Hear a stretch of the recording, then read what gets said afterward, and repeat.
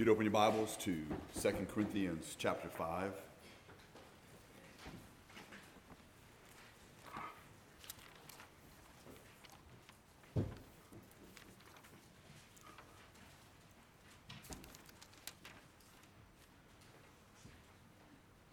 Let's pray.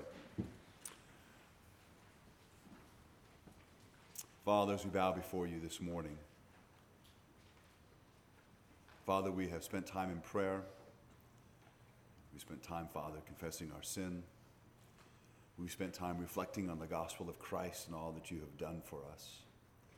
We have sung praises to your name. We have sung about the gospel and what Jesus has done for us. And Father, we now commit ourselves to reading, reflecting upon your word, as we desire, Father, to hear from you, whether, Lord, is to be reminded of truths that we know, to have these things more solidly implanted in our hearts and minds, perhaps to think about some of these things in a new way. Father, we desire that our strength be renewed. We desire, Father, to be encouraged, that our hearts may be lifted up, that our joy may be full, that we have greater contentment, that, Father, we would really be of greater use to you throughout this week, in the lives of our family, the lives of our friends, the lives of our co-workers. And so, Father, we thank you that you are here with us at this moment. We believe, Lord, and know that you are powerful, that you have the ability to enable us, Father, to understand your word, to be able to apply your word, to have the desire to apply your word to our lives. And we ask, Lord, that you would do that work in us. We do thank you, and we do ask these things in Christ's name. Amen. 2 Corinthians 5, beginning in verse 6. Paul says, "So we are always of good courage. We know that while we are at home in the body, we are away from the Lord. For we walk by faith and not by sight. Yes, we are of good courage, and we would rather be away from the body and at home with the Lord. So whether we are at home or away, we make it our aim to please him." So as you know, over the past several weeks, we've been looking at, in detail, the things that Paul has been saying about really life after death and our body and the kind of body we're going to have and how we know all these things are true. But again, as he continues on, this truth that he's giving us is not only to be that which gives us comfort when we get older and we know that death is coming. I mean, it does that, and it's good, but it's more than that. This truth that he has, that he's been giving us and explaining to us, is to have an effect on the way that we are living now, the way that we approach the world, the way that we respond to our circumstances. It is to be really a tangible thing that you can really grasp. It is to have this visible effect on us, on the way we think, and again, on our attitudes, on our emotions, on how we handle good news and bad news, and really how we handle every aspect of life. And so that's why he begins when he says, "So we are," or because of these truths that I've given you, because of that, we are always of good courage. Courage here, the word that he uses, it's got two forms that's used in the Bible, and its basic sense is like to dare, or to be bold, to be of good courage, to be cheerful or confident. It's to trust in or rely on. It is to be bold against someone or something, to go out bravely. The Septuagint always has that basic sense. Plato, in his writings, suggests that boldness in face of death is possible only when there is an awareness of the soul's immortality. Now, I'm not recommending that you read Plato, but I do think it's interesting that he views it that way, that we are able to be bold in the face of death, and the only reason that we're able to be bold in the face of death is because we have an awareness that we are immortal. Now, obviously, he doesn't hold to Christian doctrine, so he doesn't know what he's talking about, but there's some truth there, something for us to chew on. We know we live in a threatening world. We know it's threatening in varying degrees. But what I want you to keep in mind this morning is as we work our way through this, again, that what he's talking about not only applies to us, it applies to the believers that are in the Ukraine right now that have not been able to escape. We know that they're facing death. Death can come from disease, lack of food, lack of water, lack of medical treatment because of what's going on there. They can be hit by stray rockets or bombs or whatever's going on in that area. And then you have the uncertainty of those who have escaped, who are in other countries, who are grateful that, maybe other families have taken them in and they have a place to sleep and they have food for the day and food for tomorrow. But what is their life going to be a year from now? They may be even unable to even think in those terms because there's such great uncertainty in their life. These truths are for them as well, that they can live with courage and boldness. This is not a positive thinking kind of thing where, they can just happily face each day. Paul is keeping in mind that there is this purpose with which we live, that there's a reason why we are living, something beyond just trying to exist from day to day, something more than just trying to survive, even something more than just wanting to be happy or to be happy. There's more that he's talking about here, much more. But this idea here that we are to be courageous, that we can be of good courage, that we can have boldness, is specific for all believers, regardless of what it is that we're facing.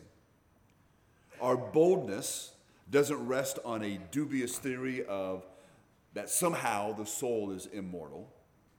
It's not that we are in the process of becoming deified, that somehow we're going to become like a god. It is on the historical event of the victorious death and resurrection of Jesus Christ. You will notice that when you study the things that Paul is saying, that Paul continuously comes back to this event, this real historical event that has taken place.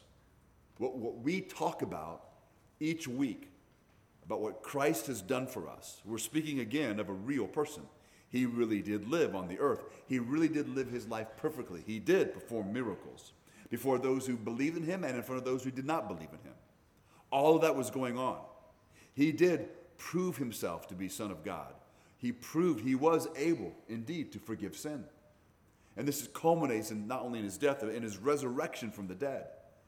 And so we speak of that often. When we have the confidence to confess our sin, not because we're, it's not like a little kid who might be cornered and is forced to confess what they've done wrong, and they do so the whole time in fear of being punished. We don't do that out of that. We do so really out of gratefulness, still feeling bad or sorry for the wrong that we've done, but with this absolute confidence that we've been forgiven and that I belong to the Lord. And no matter what I confess, he's not going to reject me. He's not going to push me away. He's not going to do that. And so then this practical advice that he's giving us, this statement that we are to be of good courage, is we are living in light of the truth of the gospel, and we are to express this and embrace this every day of our lives. He does mention that we are now separated from Christ, but we are still of good courage. Because again, we have the pledge of the Spirit that we talked about last week. So the idea, and I came across this statement, it says, truth received and believed stabilizes confidence and courage. That means it stabilizes the individual. It stabilizes the confidence in you. It stabilizes the courage that we are to have. Because I know this truth, because I believe this, because I've embraced this, then those attributes in my life are stabilized. They're not going back and forth. It's not that I'm sometimes courageous, when I'm feeling strong spiritually, and then sometimes I'm not courageous. We are to grow beyond that, to where this confidence we have in Christ, these convictions that we have, the strength of these things and the benefits of these things aren't based on my emotion at the moment. It's not based on how I'm feeling at the moment. It goes beyond that. Secondly, and I do like this word that's used in the Bible, and it's used in different ways, and there's different Greek words for it. He says, we know that while we are at home in the body, we are away from the Lord. We know. In your notes there, the word knowledge or the word know is E-I-D-O. but I do believe it's pronounced Ido. And it means, in general, to know by perception. Now, when I came across that phrase, to me that wasn't really clear. You go on to read some of the dictionaries, and it says it literally refers to perception by sight, or to perceive. Well, that wasn't helping me either. In Matthew 2:2, this word is used in the sense of, where is he who has been born King of the Jews? For we saw his star in the east and have come to worship him. So they're coming to worship Jesus because they see something, they have perceived something. So when you compare this word, "idu," compared to the other word that's often used for knowledge, which is gnosko, or epignosko, or epignosis, it is different from that word, because that word refers to knowledge that is obtained by experience. It's actually a combination of intellectual knowledge, and it's kind of reinforced by experience, and so there's this process of knowing, and as you go through this process really of learning, you come to know something. But this word "idu" means, it refers to more of an intuitive knowledge. It is not so much that which is known by experience, but as intuitive insight that is drilled into your heart. So it is a perception, it is being aware of, it is an understanding, it is intuitive knowledge, which in the case of the believer can only be given by the Holy Spirit. So it does then suggest fullness of knowledge, absolute knowledge, rather than this progress in knowledge. So we would express it this way, that Paul's knowledge is beyond a shadow of a doubt. That's the kind of, you put this knowledge and this faith together, that's kind of what you're going to experience. It's beyond a shadow of a doubt. There's no hint of limitation. It's not diminished in my mind in any way. Nothing's going to affect it, because this is what I know to be true. And so this kind of knowledge motivates the individual and sustains their ongoing courage. Now, these truths that Paul is talking about, they are spiritual. Paul didn't come to grasp them just because he was smarter than everybody else. He came to know them beyond a shadow of a doubt because of the Holy Spirit. The Holy Spirit had opened the eyes of his heart. So the same thing applies to us. We cannot just read and truly understand these spiritual truths without a continual dependence on and yielding to our teacher, who is the Holy Spirit. So then when you read through the scripture, this should be your habit of doing this, that when we read, that we always ask the Lord to give us understanding of what we're about to read. That the Lord will speak to us through his word. That in doing so, it's not that we're looking to read the scripture to reinforce some idea that we already have, but that I will come to know the truth of what I'm looking at, of what I'm reading. I want to understand these words, these sentences, these thoughts, these paragraphs that are given to me. And I want to be strengthened by them. And I know that even though I might be able to reason through some of them, I need the help of the Holy Spirit to grasp them, and then not only to grasp them, but to be able to apply these things to the way that I'm living my life, that they will have an effect on me. Another use of this word, "idu," is found in 1 John 5:13, where John writes this: "These things I have written to you who believe in the name of the Son of God, in order that you may know that you have eternal life." So there is this idea in the scripture that you and I can know, we can perceive this to be true, that it's beyond a shadow of a doubt that I possess eternal life. Because it is not based on my ability to believe. It is based on who Christ is and what he's done. I know that to be true. And God has said this was done for me. My sins are forgiven. I know I'm going to have this place in heaven. So everything he's talking about here in 2 Corinthians 5, the future, being in heaven, this new body, all these things he's talking about, I know beyond a shadow of a doubt. You on your own, apart from the Bible and apart from the Holy Spirit, are not going to be able to convince yourself so that you can stand strong on these things. We become convinced of these things because of our dependence upon the Holy Spirit as he works in us and changes our heart. Again, this is not a brainwashing technique. This is not where someone is becoming sleep deprived and we're keeping food away from you. We keep repeating certain things so that you become maybe zombie-like in this kind of thing. But the idea here is that there is a spiritual truth, and God is opening our hearts and our minds that has been affected by the curse of sin, that is naturally hardened to spiritual truth, and he is penetrating that hardness to give to us this understanding and this truth of what God is doing and has done and will do for us. And this then transforms my attitude in life. It gives me a new paradigm. It's information that affects the way I evaluate what I'm facing and what I'm looking at. And that's what Paul is talking about here. I can be of good courage. It doesn't matter what the news is, because I know these things here to be true. I know for a fact that whatever I'm going through, this is temporary. I know that.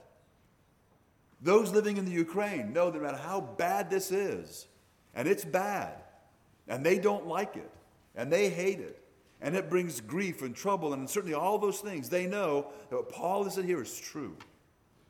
And they know that this is not all there is. And there's a very real relief. They're going to live in a very real place. They really will be reunited with their family and their loved ones and their friends who all believe in Christ. And then that cannot be affected or taken away by the Russians or by anybody else. And they know that. So he says in verse 7 that the reason why we are of good courage is not only because of the truth of these things, it's also because of this. We walk by faith, not by sight. In this life, we have to walk, we have to live under the conditions of faith. We are not living under the conditions of what is seen. Belief, no matter how strong, cannot be the same as sight. And from a Christ whom we cannot see, we are to that extent separated, just as a blind man is cut off from the world to which he nevertheless belongs. Verse 7 is a very short verse, for we walk by faith and not by sight. The Amplified does a marvelous job with this verse in helping us to see clearly what he is talking about, and the application is here. And so the Amplified reads this way: for we walk by faith, we regulate our lives and conduct ourselves by our conviction or our belief respecting man's relationship to God and divine things, with holy trust and holy fervor. Thus we walk, not by sight or appearance. I really think that that is magnificent. That really helps to bring home what he's talking about. This is the way we live. When we talk about living as Christians, that does not mean, again, that you just, on your weekly calendar, you write in on Sunday, church. It doesn't mean that. That certainly is included, but it's much more than that. This means I regulate my life and conduct myself in the way that I speak to my wife, in the way that I treat her, in the way that I approach my marriage, in the way that I approach my family, in the way that I approach my job, in the way that I approach my friends, in the way that I get along with strangers, in the way that I treat other people. Everything, every aspect in my life is regulated by Scripture. This regulation is not like the government regulation, which is nothing but heavy chains around our neck.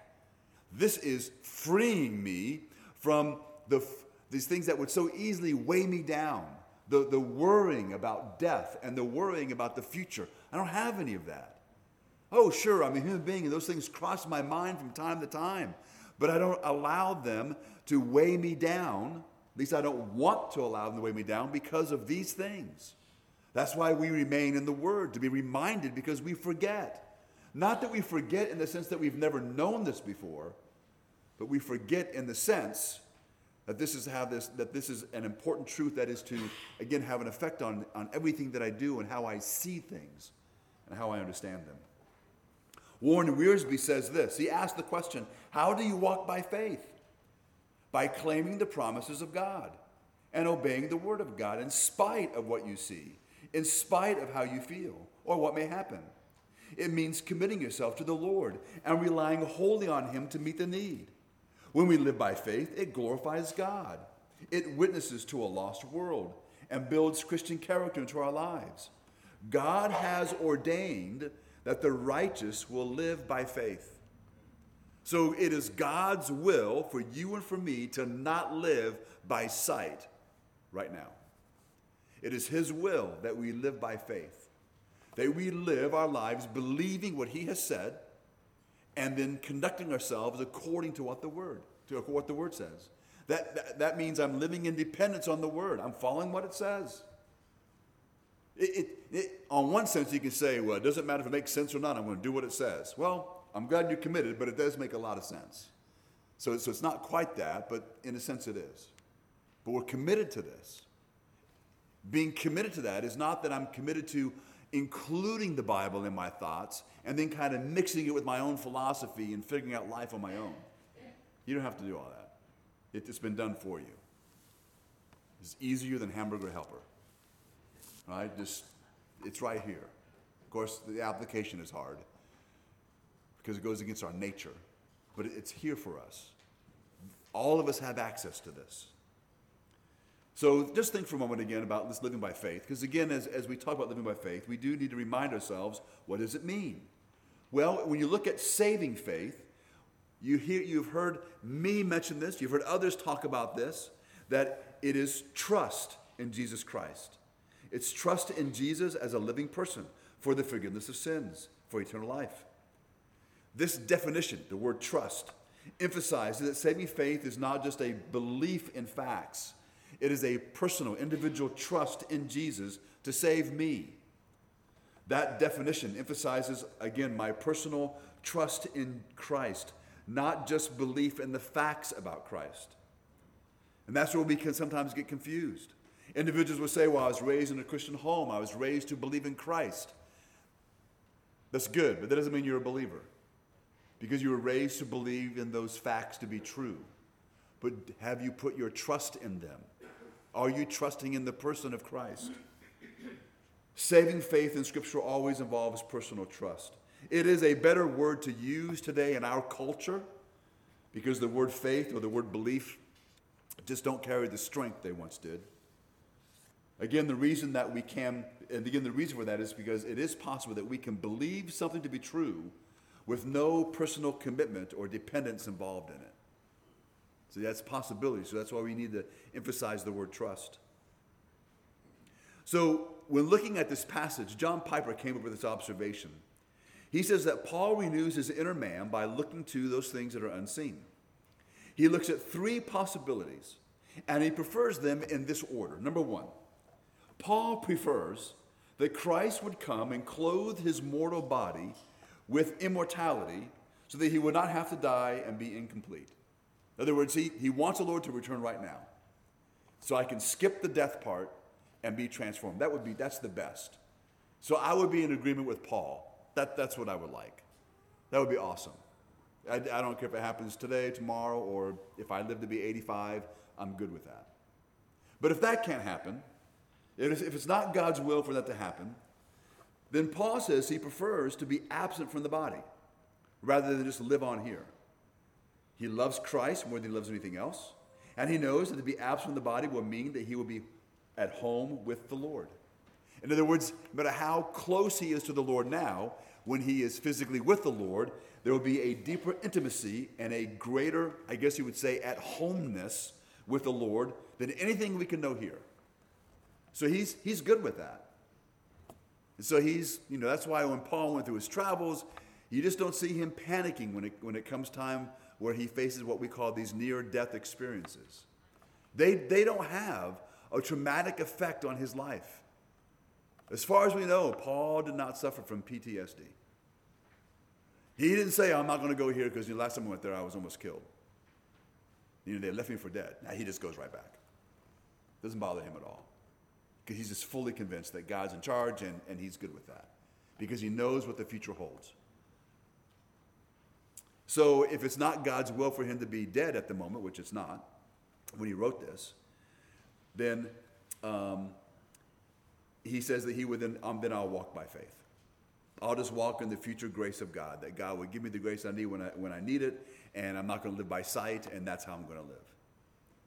So that's why he says this in verse 9. So whether we are at home or away, we make it our aim to please him. That's the goal of his life, to please the Lord. That's the most important goal all of us can have. So, if you're 9 years old, I don't know if you ever think in terms of goals when you're 9. You know, my goal in life is to obey mom and dad. You know, my goal in life is not to be spanked, you know, that kind of thing. And those are good goals. But if you are a believer in Christ, your goal is to please the Lord. In other words, it's like, well, I obey mom and dad because that pleases the Lord. Mom and dad have given me chores. I may not like them, but I want to please the Lord, so I'm going to do them. My brother and my sister, they're really selfish. I'm tempted to be really selfish back. But I want to please the Lord. You may need God to help you with this, but you have to be more willing to share and seek for peace and not argue. If you're 20, your goal in life is not to finish college and get married. It's okay to have those as things you would like to accomplish. It'd be great. But your goal in life is to please the Lord. No matter what the age is, he says that's what his aim is. And it goes back to, again, we live by faith, not by sight. We regulate our lives. We live in a time when people now make money being a life coach. You can get a life coach online. You can get a life coach on the telephone. I've always wanted to get advice from an individual who learned online how to give me advice. Because you can go online and become a licensed life coach. You should ask yourself, if you have a life coach like that, who is this person? What are their life experiences? You know, it's more than just being trained on how to ask the right questions to motivate you to whatever. And they usually, in fact, they always, I've never really heard of one going into any kind of spiritual depth. But there is an example of an individual we can follow. His name is Barak. There's several guys in the Bible named Barak. This guy, I'm sure all of you have heard of. He's in the book of Jeremiah. Barak was a young man. He was of good birth. Many believe that he was a young man with great promise. In other words, he could have made a name for himself. He could have been well connected politically, financially, and all the rest. And he kind of left all that behind. And his desire was to fulfill his lifelong purpose was to fulfill that by serving the Lord, by assisting Jeremiah in Jeremiah's divinely appointed prophetic call. As a result, God spared his life when all the others had fled into Egypt, were losing theirs. His name has been known, honored by God's people every generation since. And so let me give you some background. Jeremiah chapter 36. He is commanded to write down all the words the Lord gives him. That's Jeremiah. So it says this in verse 1. In the 4th year of Jehoiakim, son of Josiah, king of Judah, the word came to Jeremiah from the Lord. Take a scroll and write on it all the words I have spoken to you concerning Israel, Judah, and all the other nations from the time I began speaking to you in the reign of Josiah until now. Perhaps when the people of Judah hear about every disaster I plan to inflict on them, they will each turn from their wicked ways. Then I will forgive their wickedness and their sin. So Jeremiah called Barak, son of Neriah, and while Jeremiah dictated all the words the Lord had spoken to him, Barak wrote them on the scroll. So that was Barak's job. He was the scribe. He'd write down everything Jeremiah said. Once the words were written down, they needed to be read. So Jeremiah, because of a long story, was not allowed on the temple grounds. He wasn't exactly a popular guy. And so he sent Barak to read the message to those who would listen. So Barak went. He had this message from Jeremiah. Some of the leaders gather around, and Barak reads what we just read. And then they asked him to read it to them a second time, which he did. When they heard all these words that Barak read from the scroll, they became fearful.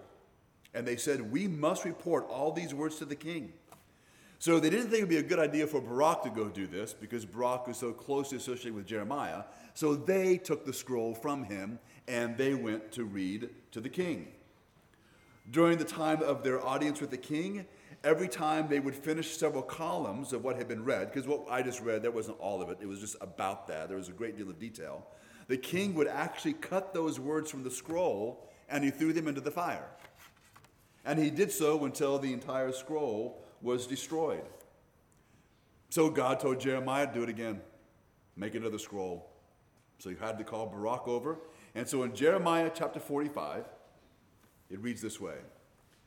This is what Jeremiah the prophet told Baruch, son of Neriah, in the 4th year of Jehoiakim, son of Josiah, king of Judah. After Baruch had written on the scroll the words Jeremiah was then dictating. This is what the Lord, the God of Israel, says to you, Baruch. You said, woe to me, the Lord has added sorrow to my pain. I am worn out with groaning and find no rest. The Lord said, say this to him. This is what the Lord says. I will overthrow what I have built and uproot what I have planted throughout the land. Should you then seek great things for yourself? Seek them not. For I will bring disaster on all peoples, declares the Lord. But wherever you go, I will let you escape with your life. So what's going on here is this. Is Baruch says, he's got to do this whole thing again, and Baruch is kind of concerned. And so he's like, it's kind of like Jeremiah. I got all this bad news I got to bring. I'm worn out. I can't go on. And so the Lord says, look, I'm going to overthrow what I've built. I'm going to do that. I'm going to uproot everything I've planted. Judgment is coming on Israel. It's going to come throughout the entire land. So my question to you, Baruch, is this. So are you going to quit now and go seek great things for yourself? You're going to quit now and go and try to be the man in politics and pursue wealth? Don't do that. Don't do that. I'm going to bring disaster on all the people. It's going to happen. But I'll make you this promise. Wherever you go, you'll be spared. So the idea here is that Baruch is being challenged by God to live his life by faith, by what God says. To leave behind what the world says is the way he should go, and he's going to follow the will of God. That's what he's going to do. There's no earthly life coach that would tell him that. That's what God is telling him to do. And so we need to be like Baruch. Regardless of what we're facing, we need to make it our aim to please the Lord. And the Lord is going to bless your life. Now, I'm not going to tell you what bless means because it can mean a lot of things significantly in your life. It may mean that your life is spared at that moment. It may not. I'm not going to make promises that God hasn't made to you. But the idea here is that this is what God is doing with Baruch. And this is what he's telling him to do. Be of good courage. It doesn't matter what others are saying. You're tired of bearing all this bad news. I understand that, but this is what I'm going to do. You know, in a sense, we're faced with the same thing. You do know what the future message is for the world, don't you? Judgment's coming. I mean, that is the Christian message, right? Judgment is coming because God must punish sin. He must. He's a holy God. God is not going to just let things go on for all of eternity. There is an end point to our history. There's an end point coming. And at that point in time, there's going to be judgment. And the only ones who escape judgment are not those who are upright, not those who are righteous, but those who have been saved by God's grace. They will be living more righteously, that is true. But it is not their righteousness that enables them to escape. It's the work of Jesus Christ. And so this is the message. This is the very unpopular message. We can say, I'm tired of bringing this negative message to everybody, but it's the truth. And God is saying to us today, as you read through the Bible, I'm going to destroy what I've built. I am going to uproot the land. I'm going to judge this people. He's going to judge the human race. And we've been tasked to share this message with others. And what has he promised us? We live by faith, beginning with believing what Christ has done for us, and we will be what? Delivered. We will be delivered. This is the message. This is God's message to us. And so be of good courage. Be strong. Be confident. Live your life by faith. Live your life and feed on the Word of God. It is the bread of life. Not everybody is called to be a prophet. Not everyone is called to be an apostle. But all of us can do the will of God. And we can do the will of God by helping others do their work. Barak would be what you might call a layman, but he helped the prophet write the word of God. Again, Barak came to a point in his life where he was so depressed he wanted to quit. But God had a word of encouragement for him. He cautioned him not to build his hopes on the future of Judah because everything would be destroyed. And then God gave him the assurance that his life would be spared. So when we're serving the Lord and his people, we never want to seek great things for ourselves. The only important thing is that God's work is accomplished and God's great name is glorified. John the Baptist put it this way: he must increase, but I must decrease. And so the crisis that people are facing, the crisis that you may be facing now, or the crisis that we might be facing in the future, a crisis doesn't make a person. The crisis will reveal what a person is. What I would like to be revealed if I have to face some great crisis is that I'm a man who believes in the Word of God and follows Christ to the end. Because that's the most important thing there is, and that really is all that matters. And we can do so with courage and without fear. So we pray for the people in Ukraine.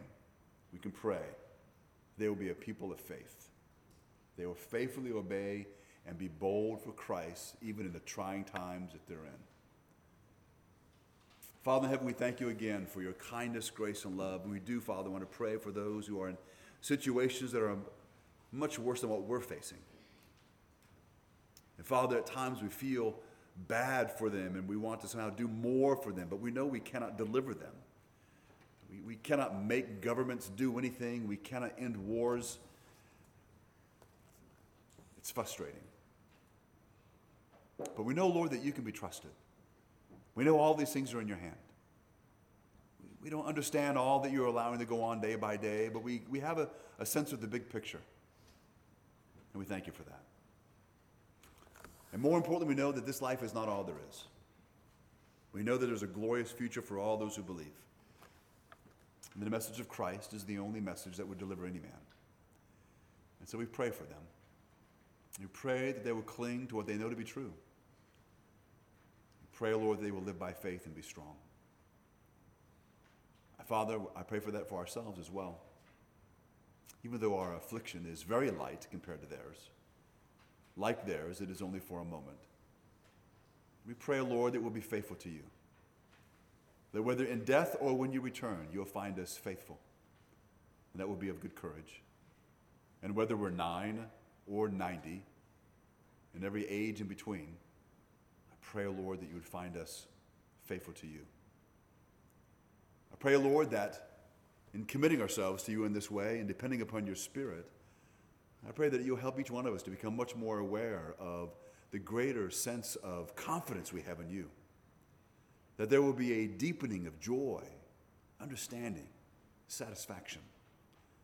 That there'll be this calmness that reigns in our hearts and minds, regardless of what we have to face.